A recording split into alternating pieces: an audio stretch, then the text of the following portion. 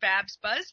Nice to be here again in November. Happy Thanksgiving belated. Hope you had a great holiday if you celebrate. If you don't, oh well, you can still eat a turkey sandwich, and I won't hold it against you. This month I want to start the show off with major props to Craig Clyde, my client.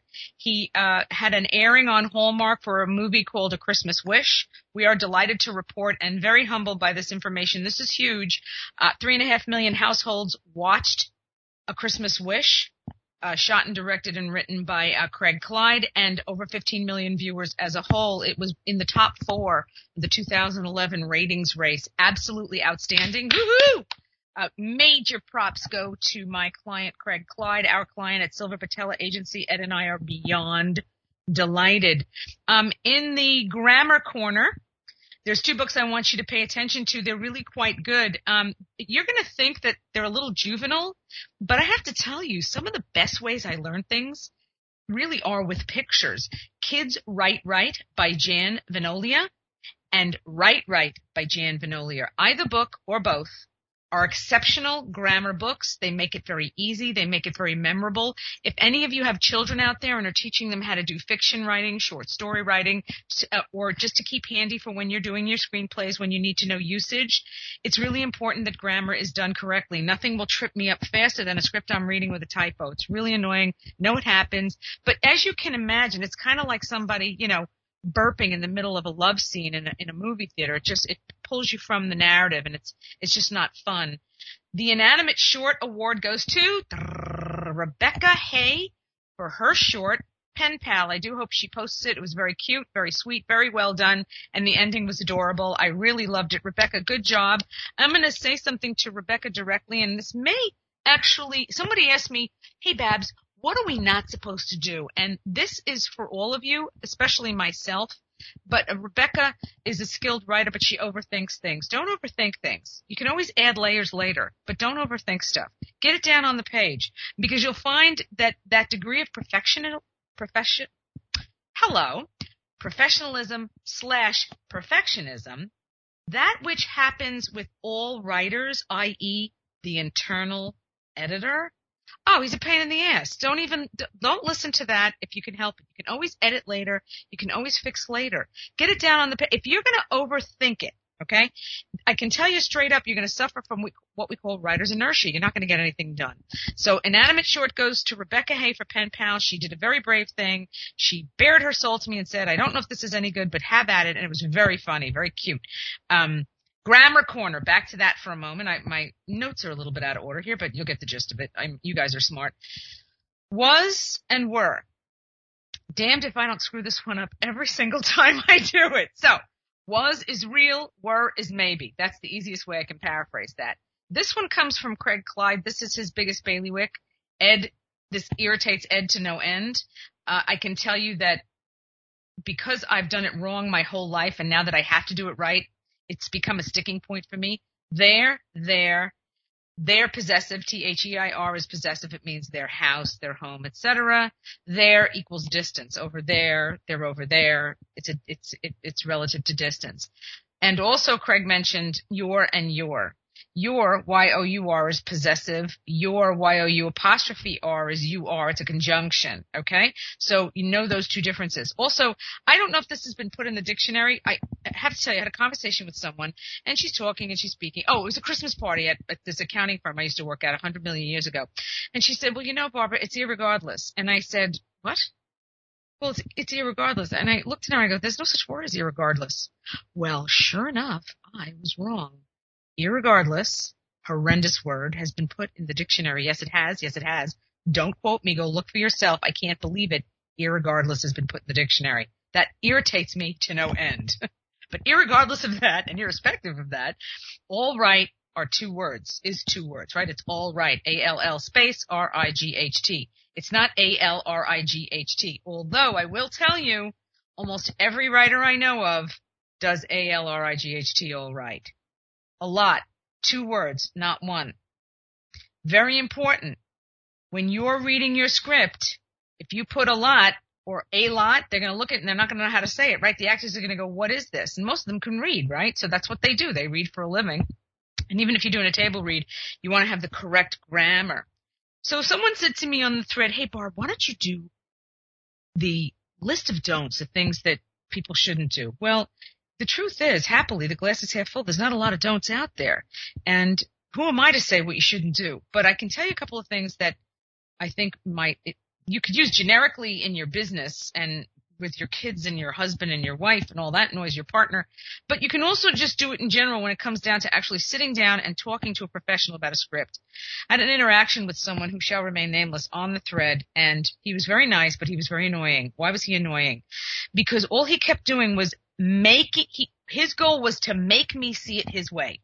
Now, that's admirable. That's tenacious. It's brave, but it's a time waster. Because I'm not the be-all and end-all decision maker of what people read out there. The readers have a tradition to follow. They have an expectation. And if you're not going to do what they tell you to do, well, then pick another business. Pick another, there's a lot of ways you can write. You can do poetry. You can do shorts. There's a lot of things. Fiction. Fiction's a lot of fun. You can really be grandiose with your descriptions and you can be all over the place.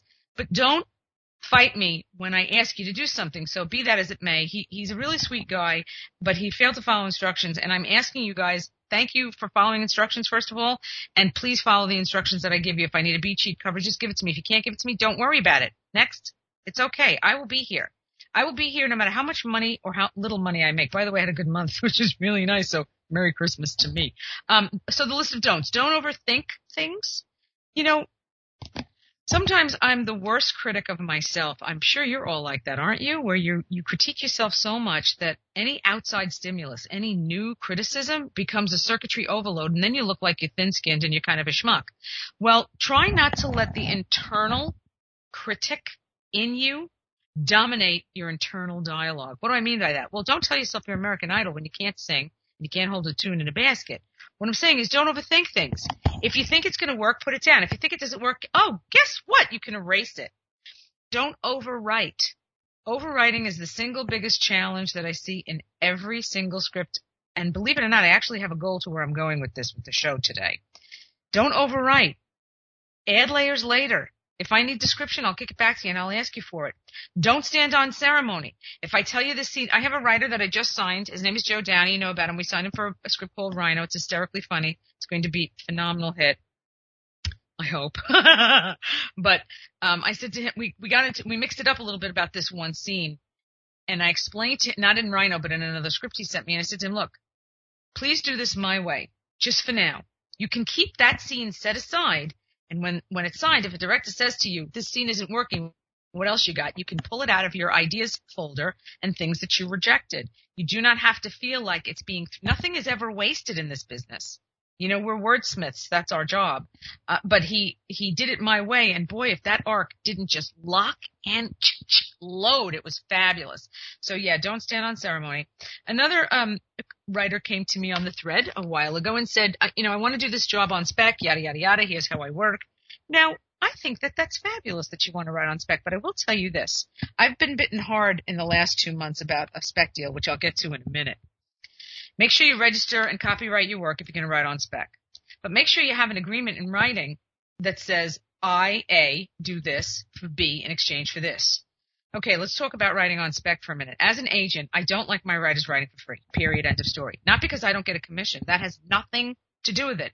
As it is, I write options all day and I don't make any money. That's the nature of the business we've chosen.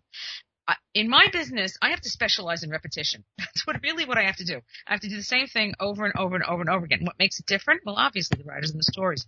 Some of them are great. Some of them are good. Some of them are okay. Most of them could be films tomorrow. Are they in the condition to be market ready? You better believe it, or they don't hit my desk, and they don't leave my desk either. They're not going to go anywhere. I'll see to that. And the writers are good about that. I mean, they know. I got to fix this scene. I got to fix this. It's not about me being right, as I've said in the shows in the past. It's about it being market ready, because in the end, the director is going to decide what's right and what's wrong, not the agent. So don't write on spec unless you really know what's expected of you and how this is executed. What does that mean? I'm so glad you asked. Okay. I get a call from a producer. Nice man. Budget, high millions, okay? Production, people on tap for the actors, A-list. This is what we need from your writer, Barbara. He's, in effect, he's auditioning for a job. We need him to do a treatment in a couple of days, and we want to see how it reads. Now, flip that coin I'm the agent, okay? I'm listening to the producer tell me this. I go to my writer and I go, do you want to do this? Yes or no? There's no money in it. It's a crapshoot. My writer goes, absolutely. I really want this gig. Okay, that's admirable. But as the agent, this is the hard part of the job. I have to explain to him exactly what the downside is. You're going to be working for free and you get nothing in exchange for it if they don't use you. And this is precarious, they may take some of your work and you'll never know it. This is a huge problem for me. So my writer says, that's okay, I'll do it. Okay, so now let's open up the WGA.org website for a moment. And I go to my client and I go, listen, what you've done is the equivalent of X amount of dollars. Are you sure you want to do this? Absolutely want to do it. Okay. I go to the producer. Oh, the money suddenly disappeared. Imagine that. So now my writer, who did a great job, has a series of fans who are on the peripheral of this project, who are all involved, and they're all hooked on my writer, yay us. But in the end, unless the producer is real, don't go for it. Or, if you're going to go for it, put something in writing and do what you did online. One of the guys who shall remain nameless, he sent me something in writing. I told him what to do, and he did it. Happily, he's all safe and protected. But I said all that to say this. It doesn't make the producer a bad person. His heart's in the right place, and he may have had access to the money when the whole business of this particular project started. But as you know, because you listen to this show and because you are realistic, a movie is a house of cards. One sudden, and it's right. So use your heads. If you have any questions, hit me. I'm not an attorney, but if I can't answer a question for you, you bet I will point you in the right direction so you can get an answer that you want. Which brings me to learn how to write an adaptation. One of my clients, another client for the same condition, this thing that happened with this producer, he was forced to learn how to write an adaptation very fast. Now, the good news is my client had the chops to do it. It's Greg Houghton. Awesome writer. It's absolutely awesome. We just extended his option for the leash. I'm busting. This is really exciting. The producer we have on board is completely committed. She's amazing. She's a player. She has her crap together. She is unbelievable. And on top of all of that, she's British. So I can do my accent with her and we can just banter back and forth. I'm beyond chuffed. So we extend this option. It's very exciting. But while we were waiting to hear about this extension, this is some inside baseball. You kids will dig this. He had to do an adaptation. And the challenge with an adaptation is huge. Richard Broadhurst did one for me once. I'm not going to tell you the title of the book because I'm not going to tell you. But the adaptation was really, really good, and the writer loved it, and the writer's son hated it. And it showed me just how little. Now, I understand this. Look, there's no accounting for taste. I have a butt. Everybody has their own taste. I get that. I wasn't dissing him, and I respected his opinion. He had some valid points. But in the end, the book can't be the movie. It really can't be. I mean, if you guys have ever read The Godfather, you'd know this. If you've ever read Jaws, you'd know this. If you've ever read Jurassic Park, you'd know this. Okay, so now you're writers, fast forward to today. This is so exciting for me because I really wasn't sure where I was going to go with this, and it just locked and loaded for me. You're not going to write the whole book because the whole book isn't visual. I will repeat that. Not everything in the book is visual. So here's the key question. How do you unveil all of the exposition that's needed? You don't. Here's an example. There's a storyline in Jaws wherein Richard Dreyfuss's character comes to dinner with, what's his name? The star. And the wife says, I hear you're in Sharks. And of course it's a comic moment and they're both laughing. And he says, yeah, well, I haven't heard it put that way, but yeah, I'm in Sharks. I love Sharks. And she says, you love Sharks.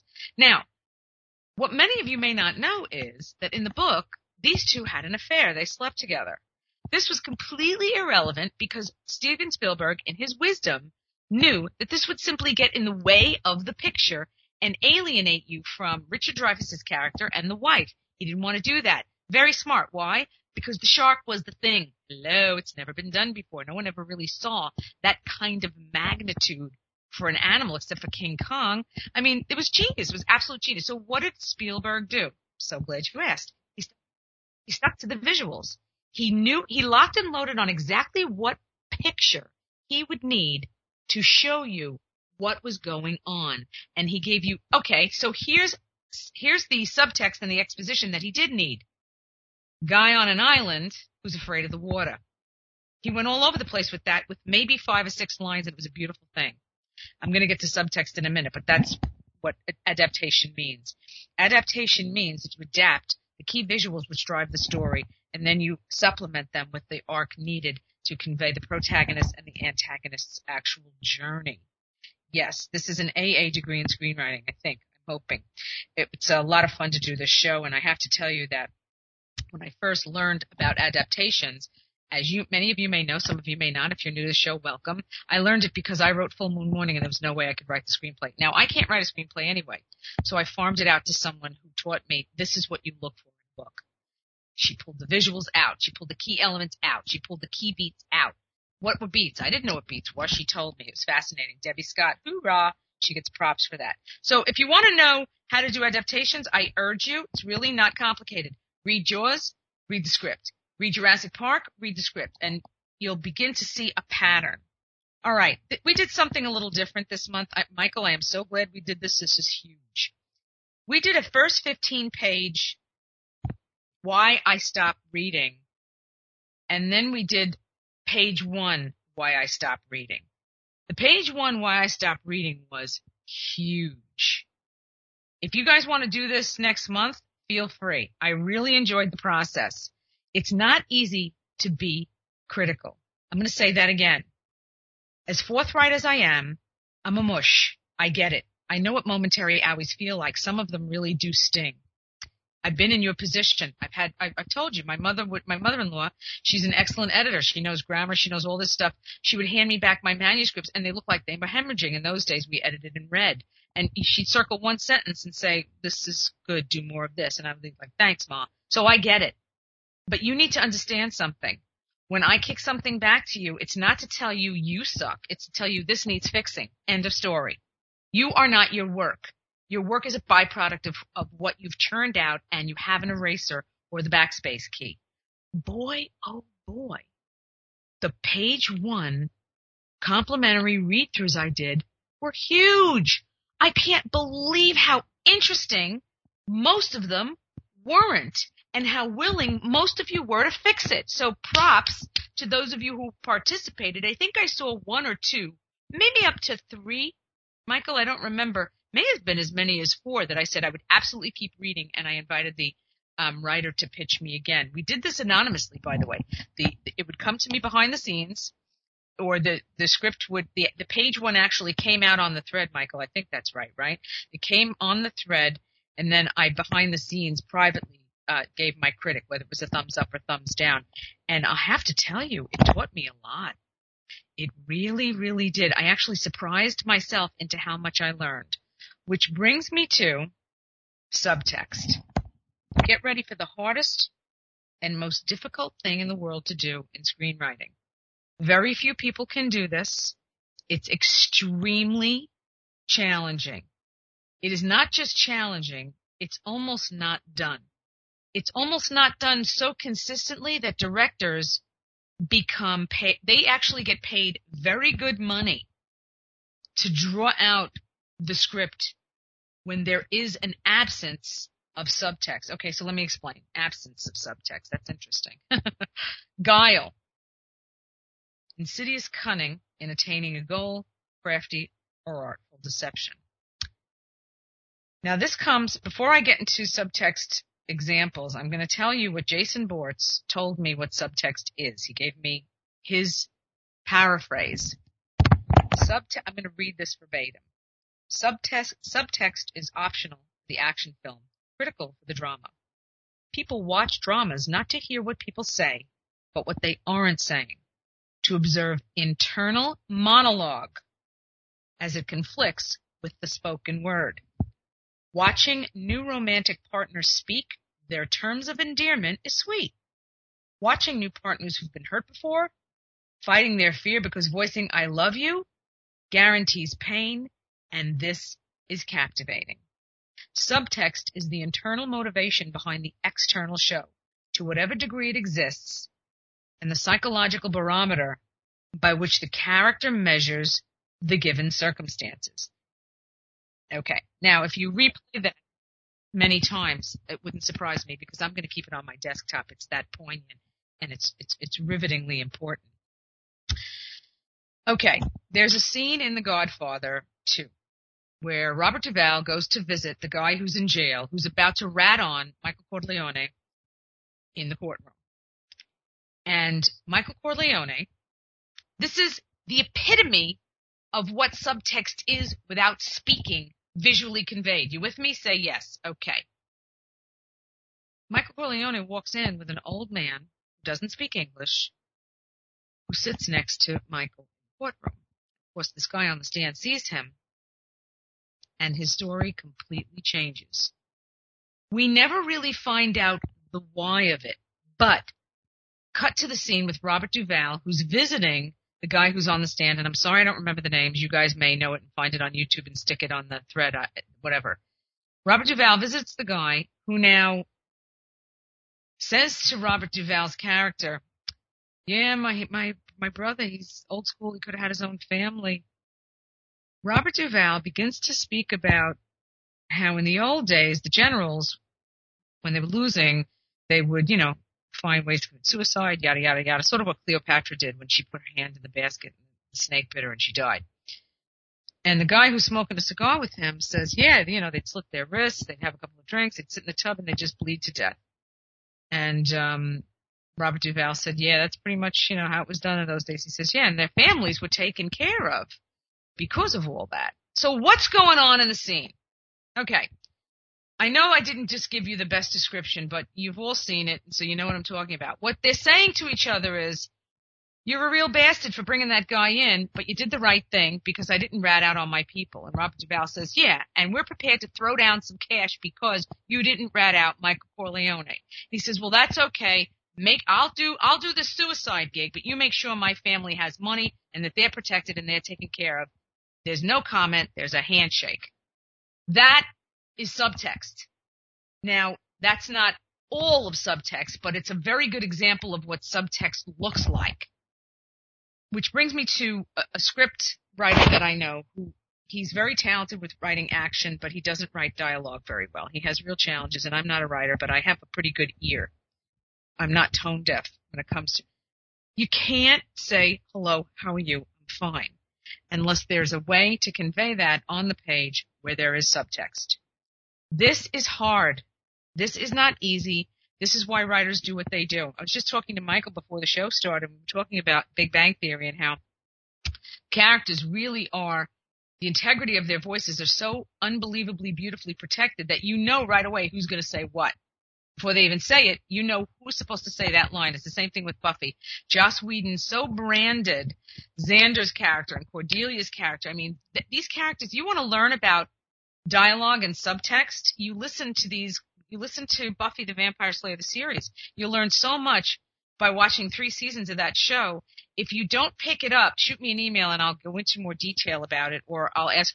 Actually, it's kind of a drag that I'm happy we had the holiday and all that, but Jason was going to come on the show, or he's going to tape something separately from today, Michael. I don't know. I have to find out what his schedule's like. He's really busy. But he was going to talk to the audience about what this is and how you can achieve this on the page. He's really better at explaining it than I am. That's why I read the definition for you, because I know people can hit pause and then rewind and then listen to it again. When you're developing ideas for stories, and we're going to wrap this up in a couple of minutes, the best thing to do is start with a kernel of an idea. I'm going to wrap up the show with how stories come about. They really do start with a seed. The seed is something that you water. Robert Powers, one of my writers, says to me, it's very good to base a story on unusual places you may have been or strong characters you may have met, and, kind of flip the occurrences of what may have happened, maybe unusual travel trip, something like that. You'll embellish.